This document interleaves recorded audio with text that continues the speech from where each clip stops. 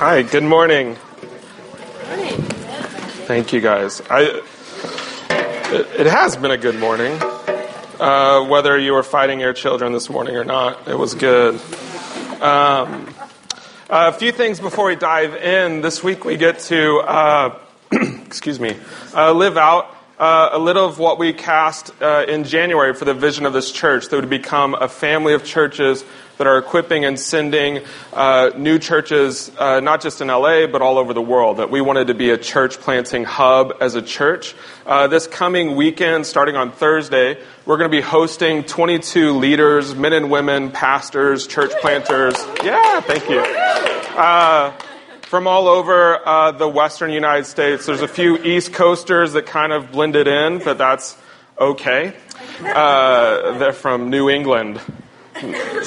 Anyway, they're going to be here to learn. There's going to be sessions during the day where they're going to be learning about the gospel, the story of God, who we are, how we live, all hoping to kind of take that home into their own context and begin to live out a life of making disciples who make disciples as the church.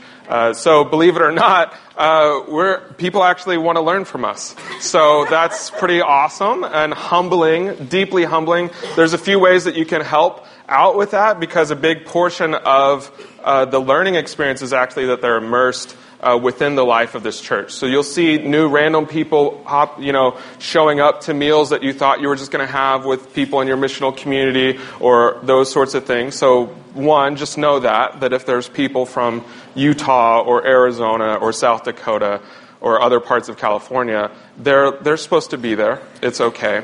And welcome them and be open with them. Also, there's a few opportunities where you can come and just help us out. We could buy snacks, so it's not like a budget thing, but it's a really cool thing when the people of the church get to come and share a meal. We're going to talk about hospitality a little bit this morning. So if you want to do that, there's a few ways to help. Come talk to me if you want to help in any way.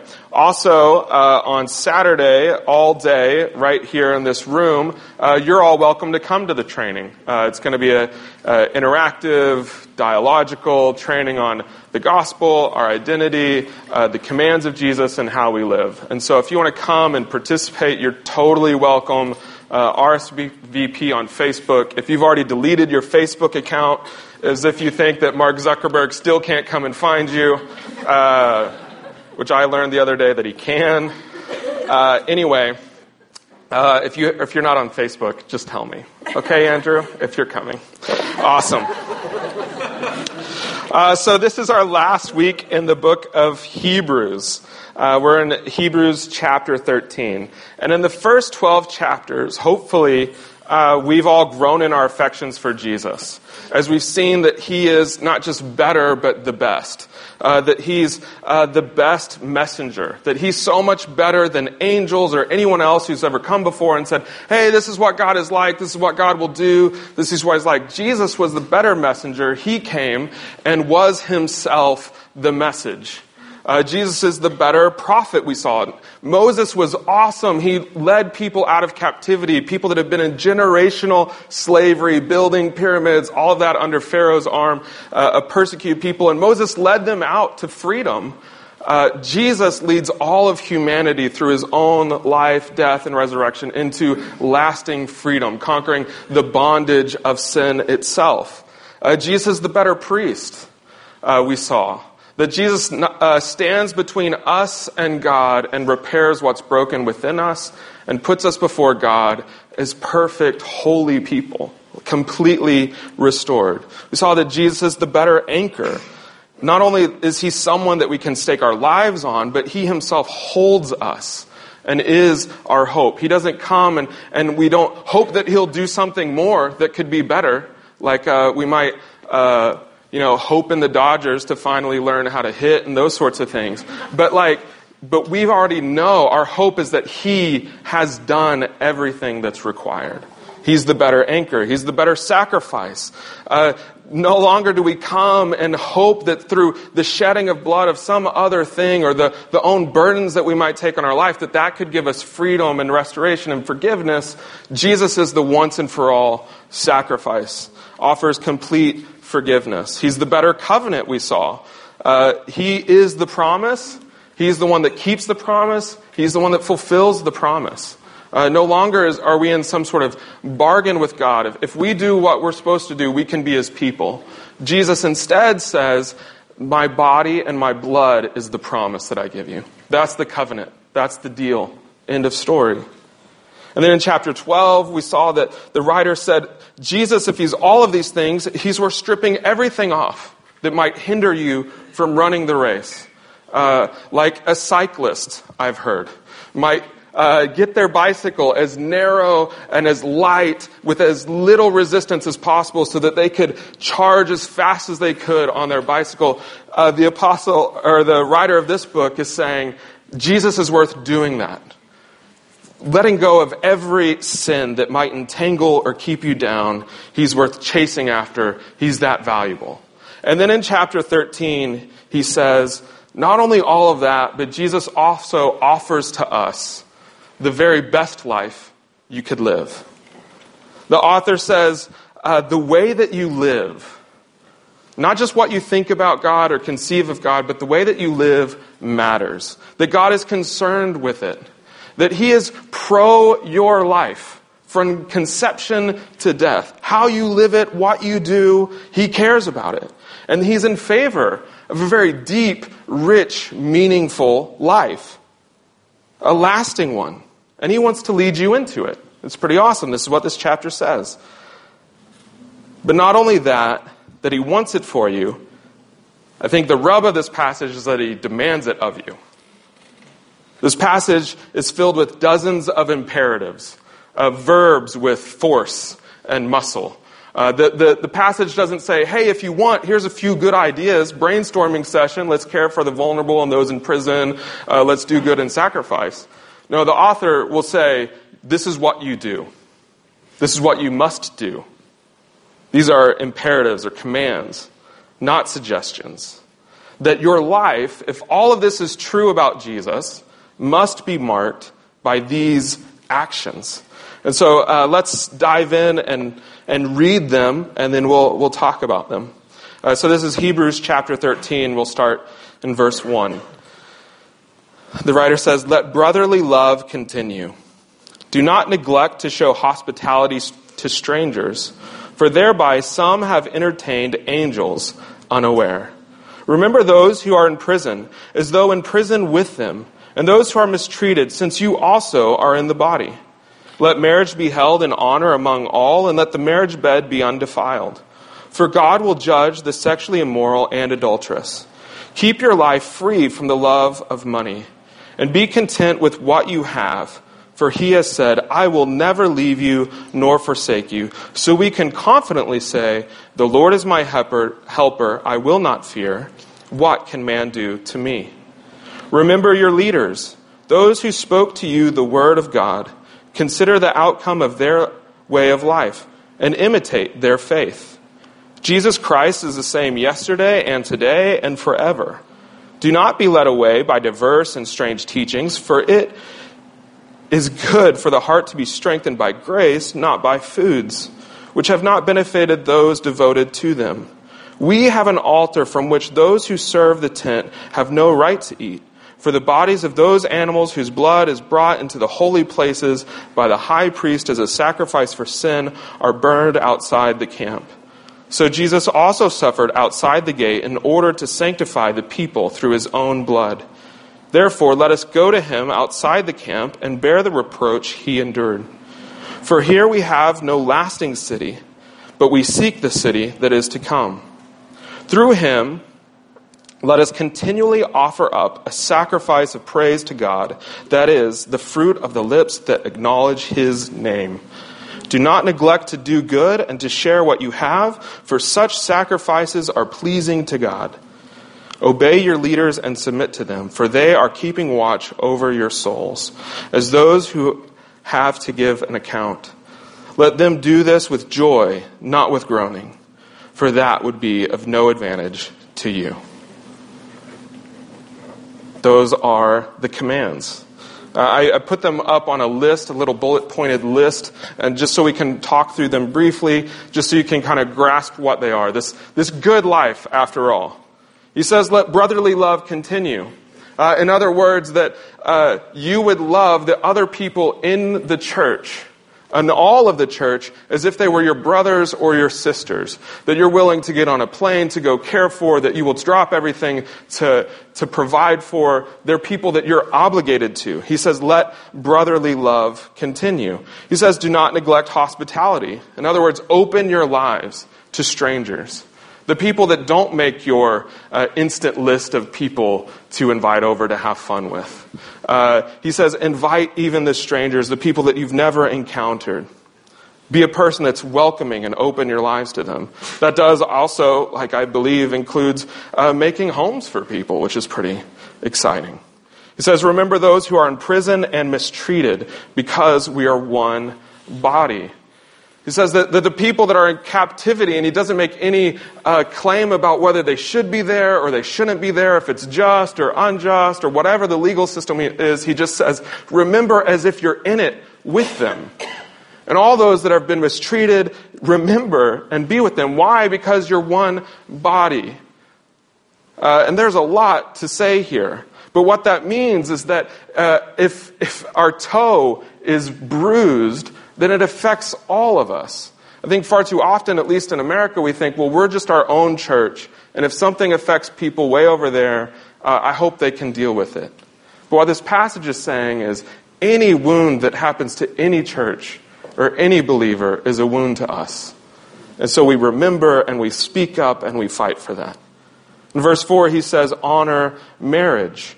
That we would conceive of this covenant between man and woman as an exclusive deal. That you can't pretend to be married or pretend to use the privileges of a marriage that don't exist to you because you've not committed to marriage.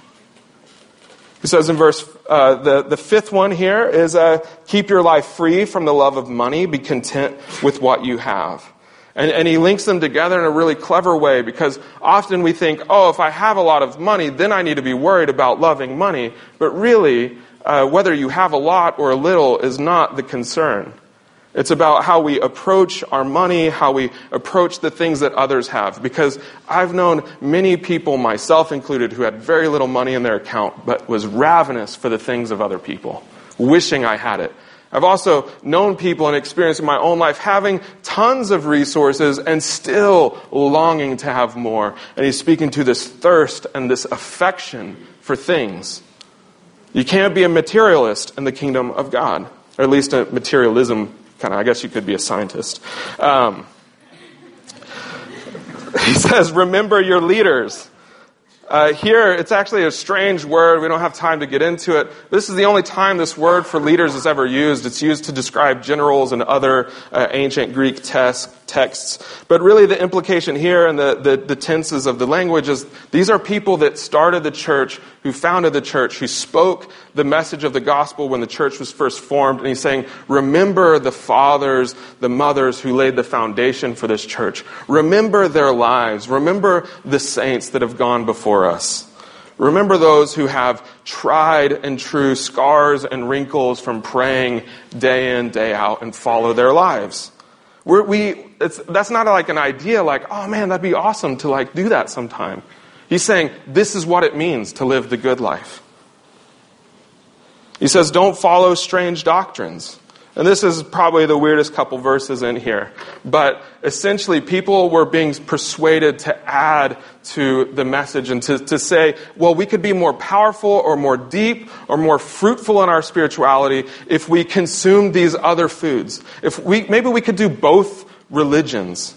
And they both seemed pretty similar. I think the implication for us is that we can't seek self-improvement apart from Christ. We can't follow gurus who come to us and say, hey, here's some Christianese, but also apply these other things, and you can be so powerful. How amazing it is that we are lured into thinking that we could add to the salvation and the healing that we've already experienced. And then he says that we should suffer like Jesus. Jesus is removed and he dies outside the city. We should also expect and even do as a command suffering and exclusion. We should experience that. And we should also look ahead to the coming city, not this city.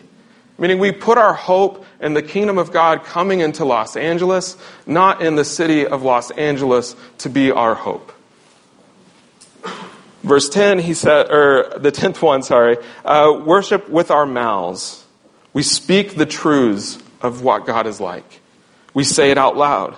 We hate to worship anything other than ourselves or to find and seek compliments for something that's not ours.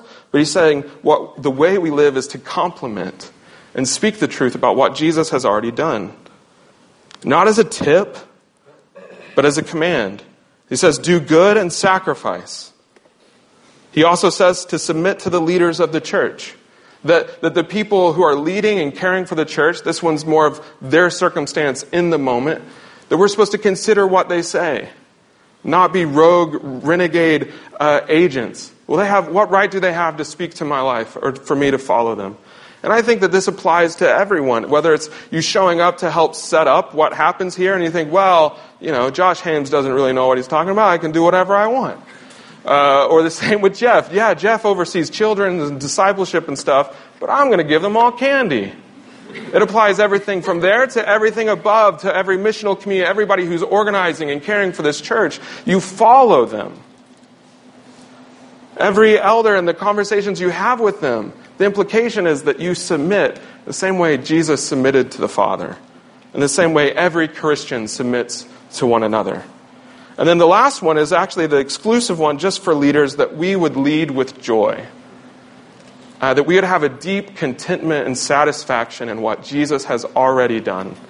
Not leading from pride or selfishness or hoping that by leading this church or leading our missional community, we could somehow attain something more, something deeper. And so those are the commands. These are the imperatives, if you want to be dorky like me. One thing that I observe about this, just a few things, is that they're all communal.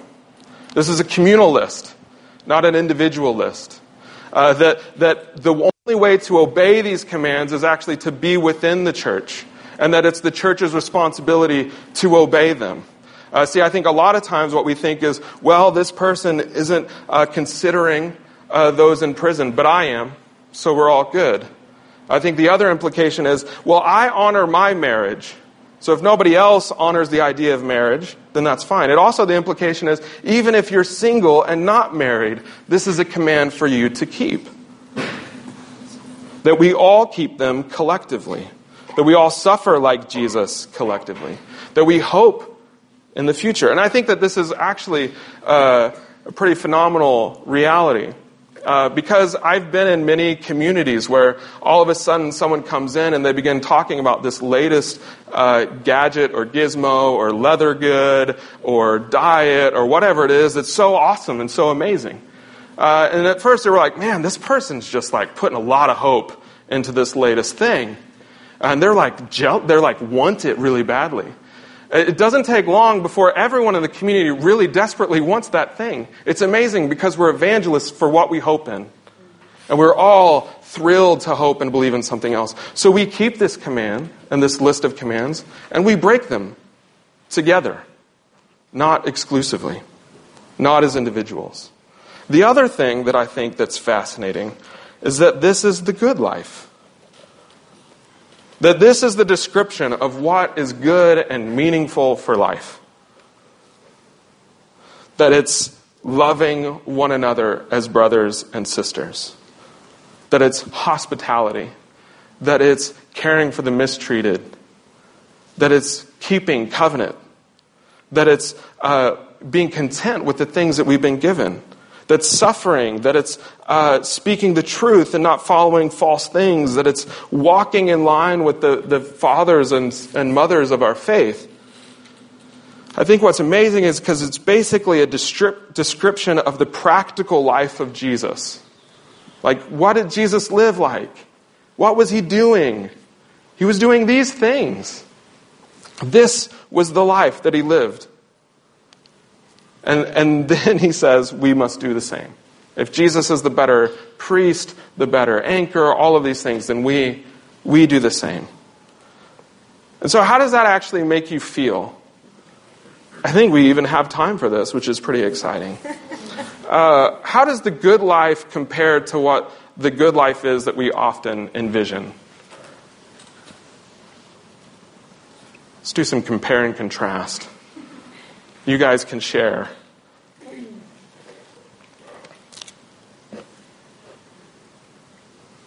Yeah. I mean, for myself, it's just like consumption versus sacrifice. Mm-hmm. Just in a state of like consuming media, consuming things, consuming people, consuming time, versus like how I'm spending my time sacrificing for other people. Yeah. There's consumption. Yeah. We think that if we consume more, we'll be more satisfied. Not if we sacrifice, we'll have the good life. Yeah. Most is even geared around that. Yeah, Josh. I know, like for me, my list of the good life would not include suffering. Right. Yeah. Why would it? Yeah. Why would the good life have suffering as a command? Yeah, Michael. I think one thing that I notice is that nothing about this good life, your circumstances don't change. Like, this is possible today. Mm-hmm. Like, what we think of the good life is something that we have to attain or strive for to make whatever your life looks like now different in the future. But this is all about just perspective change and obedience. Yeah. This good life is attainable now without any change of circumstance. We can just run for it. Yeah. Maybe a good life is satisfying our own desires. Mm-hmm. Yeah, we think the good life is satisfying whatever it is that we desire. Mm-hmm. Yes, Jessica. I just think, it's interesting that, like, this goes against my idols. I think it's very telling of what my idols are when I look through the list. Yeah. Of, like, what I hold dear or what I want to, worship. Yeah, you can't do this and worship the things that you want to worship. Yeah, and there's even this part of there's things on this list that you might get super excited about and even, want to show up to protests for, to fight for. But then there's other things that make you angry. Those are probably the things that you love the most and that you think will bring hope and satisfaction, right? Yeah. I think often, too, we come to this place after seeing these commands and these lists, and it feels like a bait and switch, right? Like, well, the first 12 chapters are about how awesome Jesus is, and then at the very last minute, he throws in a list of like 17 imperatives. Just sort of like boom, boom, boom, boom, boom. Like the people that format the Bible don't even know how to do it. It's like each sentence, its own paragraph. Like, what are we supposed to do? And then you might think, well, is Jesus, after all of this, all these previous chapters about how great he is, he's the best this, he's the best that, at the end we find out he's the best rule giver? Is that what it is? We might even buckle and say, this sounds like legalism. Like, man, this is not grace. This is not the gospel. Like, this is a bunch of stuff that we're supposed to do. Isn't following Jesus just about he did all the stuff and now we don't have to do anything? Why would you do this? The reality of Christian thought and belief for thousands of years from Jesus onward is that theology, what we believe about God, is actually lived. It's all right. She's about to fly somewhere exotic. And as she flies somewhere exotic, what she believes about God will matter.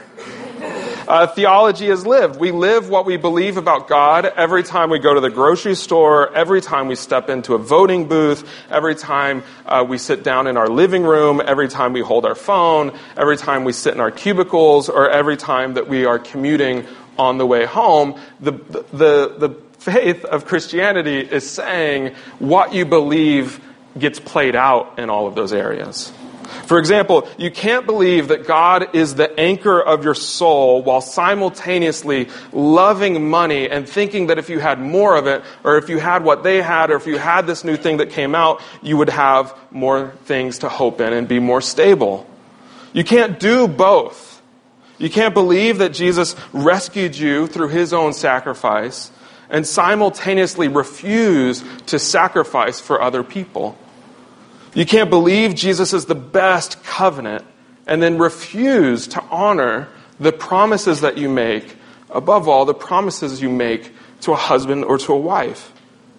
You can't abandon the people that Jesus saved if you believe that Jesus put it all out there and died a death for you and for me. You can't then not love your brothers and sisters. You can't believe Jesus is the best priest while simultaneously seeking the latest guru to help you find a deeper solution to your problems. See, the congruency of that does make sense, I think. Tim Keller writes that because you are loved, you obey. Often we're raised thinking that, if I obey, then I get love. But the gospel is you are loved, deeply loved. That's what all of Hebrews is about. And then we obey on the other side. But I think that's definitely a true reason that we live what we believe, and we have to examine our beliefs. So when we're living a chaotic life, running around trying to get more things, we might wonder, well, maybe I don't believe Jesus is the anchor. But I think there's even a deeper reason there that we don't understand about why we do these commands, and it's because it's who you are. It's like who you really are. It's your true identity. It's your true way of life. The best life is the life you were intended to live.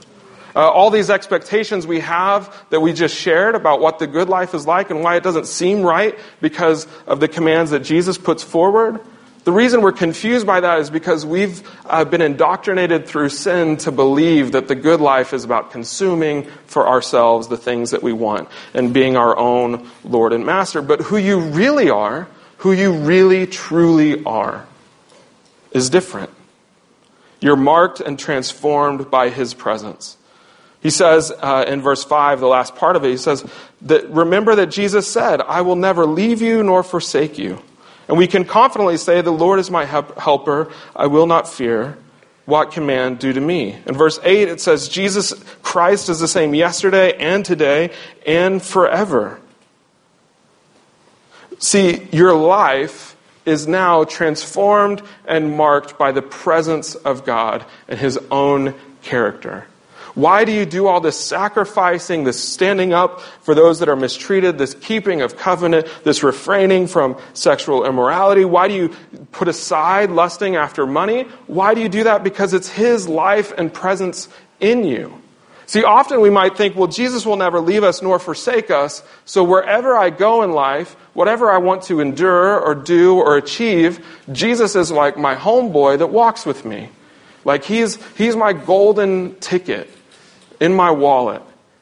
He's my get-out-of-jail-free card. I used to travel a lot, like internationally and stuff, and so I got one of these cool like passport cards that you can put in your wallet. So if you're ever, abandoned in a foreign country and someone steals your passport, you can like pull it out and prove like who you are, regardless of if you like left your passport on the seat of a plane or things like that. But that was mostly what I was afraid of. But what this text is actually saying is that whenever we're reminded that He will never leave us or forsake us, it's not so much that Jesus comes with us wherever we go, but we go wherever Jesus is already going and already moving. And that He is the same. The things that He cares about, the things that He's convicted about, the life that He wants to live is the same it was when He was alive. It was the same today. It'll be the same tomorrow. And for every day after that. He and His desires for a human life have not changed since He lived the perfect one. And He was just as willing and desiring to die and rise again for you today as He was that 1 week 2,000 years ago in a springtime. He's just as desiring to do this. And see, I think one thing that we have to surrender when we see these lists of commands, especially when they come after all this rich theology about who Jesus actually is we don't have a choice. I think we still, after seeing all of these characteristics and attributes of Jesus, we still think, well, I have a choice on how I should live. It's mine to bear. We as a church can do what we please. But you don't have a choice. This life is the life you've been given. It's where He's going. Your life has now been raised to be with Him. and he'll never leave you, but this is the work that he did, and this is the work he's going to do. Now, we still might look at this list and say, is that even possible? Like, how could I do that, even if I wanted to? In verse 20, he says this, and it's a prayer. He says, "Now may the God of peace, who brought again from the dead our Lord Jesus, the great shepherd of the sheep, by the blood of the eternal covenant, equip you with everything good, that you may do his will, working in us that which is pleasing in his sight. Through Jesus Christ, to whom be the glory forever and ever. Amen." See, this is it. The God who rose Jesus from the dead is working within you. It's if we're not shocked by that, we should be. That the God who created the universe, who creates lasting peace, who was Jesus, who died, who rose again, the same power that rose Jesus from the dead is at work within you. It also says that the great shepherd of the sheep. Here he changes, throughout all the rest of the New Testament, Jesus is just referred to as the good shepherd, or my shepherd. Here, in classic Hebrew fashion, he's the great shepherd, the best shepherd. The shepherds are people who care and nurture sheep, kind of silly, dumb animals, who run away and don't know where to eat and don't know where to drink unless someone guides them there. And he says, not only is the power that rose Jesus from the dead working within you, but also you have this great shepherd who literally walks and carries you towards the things that provide lasting hope. And I think often when we hear Psalm 23 about how God is our good shepherd who leads us to green fields and clear flowing waters, we imagine that he's going to lead us to like the good stuff that we were just describing, the things that we get to consume. But what if the great shepherd is actually leading you to suffer and actually leads you and leads all of us to remember those in prison and those who are mistreated, to be hospitable, to open our homes when we never want to? What if the great shepherd leads us there? But he is the shepherd that cares for you and guides you and nourishes you and leads you to what is good. How will you do it? The shepherd will do it. And then he also says that we do this life because of the blood of the eternal covenant. That the promise that was made, that we've already talked about, this covenant that Jesus comes and he says, I will keep the covenant, I'll do the work, and I'll do the promising, and I'll do the fulfilling. That the grand bargain is that I will put my own heart within you. That through my own death and through my own resurrection, you're raised not to be who you once were, but raised to be a new human with a new heart beating that I've put in there. That as he quotes earlier in Hebrews from Jeremiah, that God will put his mind in us. He will write his rules and his commands on our hearts so that we will know them and so that we will do them.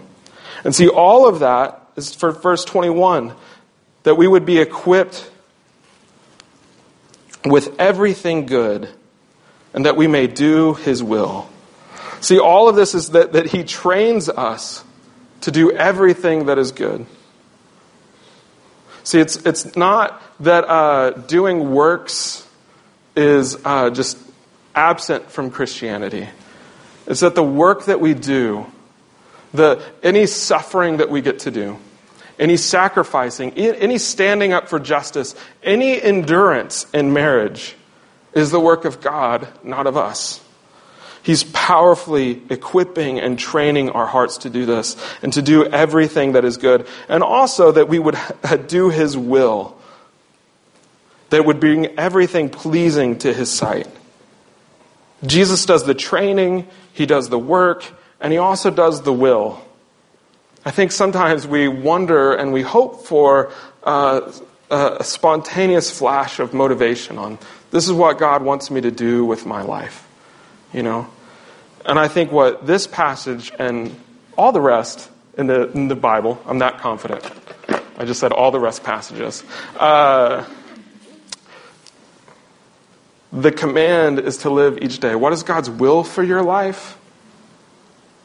To receive the power and the motivation to do His will each day. He is concerned about which house you buy and which career you take and those things. But often we miss the very minute things of, today will I be hospitable? Today will I keep my covenants? Today will I follow my leaders? Today will I remember the old saints? Jesus does all the work and all the motivation. And then the final question that I cannot answer is this: will we resist that power and that working and that equipping? And there are lots of ways we could do that together. We could resist by just saying, I've gone as far as I want to go in this Christian exploration. Like, this is as far as we want to go. Let's just strap in and keep doing what we've done. Or will we strip off every sin that entangles so that we can run for Jesus? There's ways that we can resist His power working within us. But I want us to remember as we pray and take communion that this is a communal call. That we would obey these things. That we would submit to the power of God working within us. That we would explore and ask the questions together. Man, we don't seem to care very much about marriage. I wondered what it is that we believe instead. That Jesus is the best covenant. Man, we seem to be ravenous for money as a church. As a community. I wonder if it's because we don't believe that He's the best priest, the best anchor, the best messenger, all of these things. At the very end of Hebrews, he says, bear with this word, this message I've given you, because it was short. I love that, because I've never written or done anything that's short. But I love that it's a letter that ends with, you need to keep coming back to this. It doesn't leave us, the book of Hebrews, as, well, now we've graduated from realizing who Jesus really is. Now we've got all of our affections tied up into a bow, and we can just follow Jesus for the rest of our lives. Instead, the book says, you're going to have to come back to this and carry it with you over and over again. And so as we come and take communion, I hope that this is the first of many times that we remember and come back to it. Let me pray for us. Jesus, I thank you for your life. I thank you that your life is working powerfully within us. Thank you, Jesus, for doing all the motivating. That your Spirit that rose Jesus from the dead is raising us from the dead. Thank you for this good life. It's humbling. It's challenging. Teach us to die to ourselves and follow you. Amen.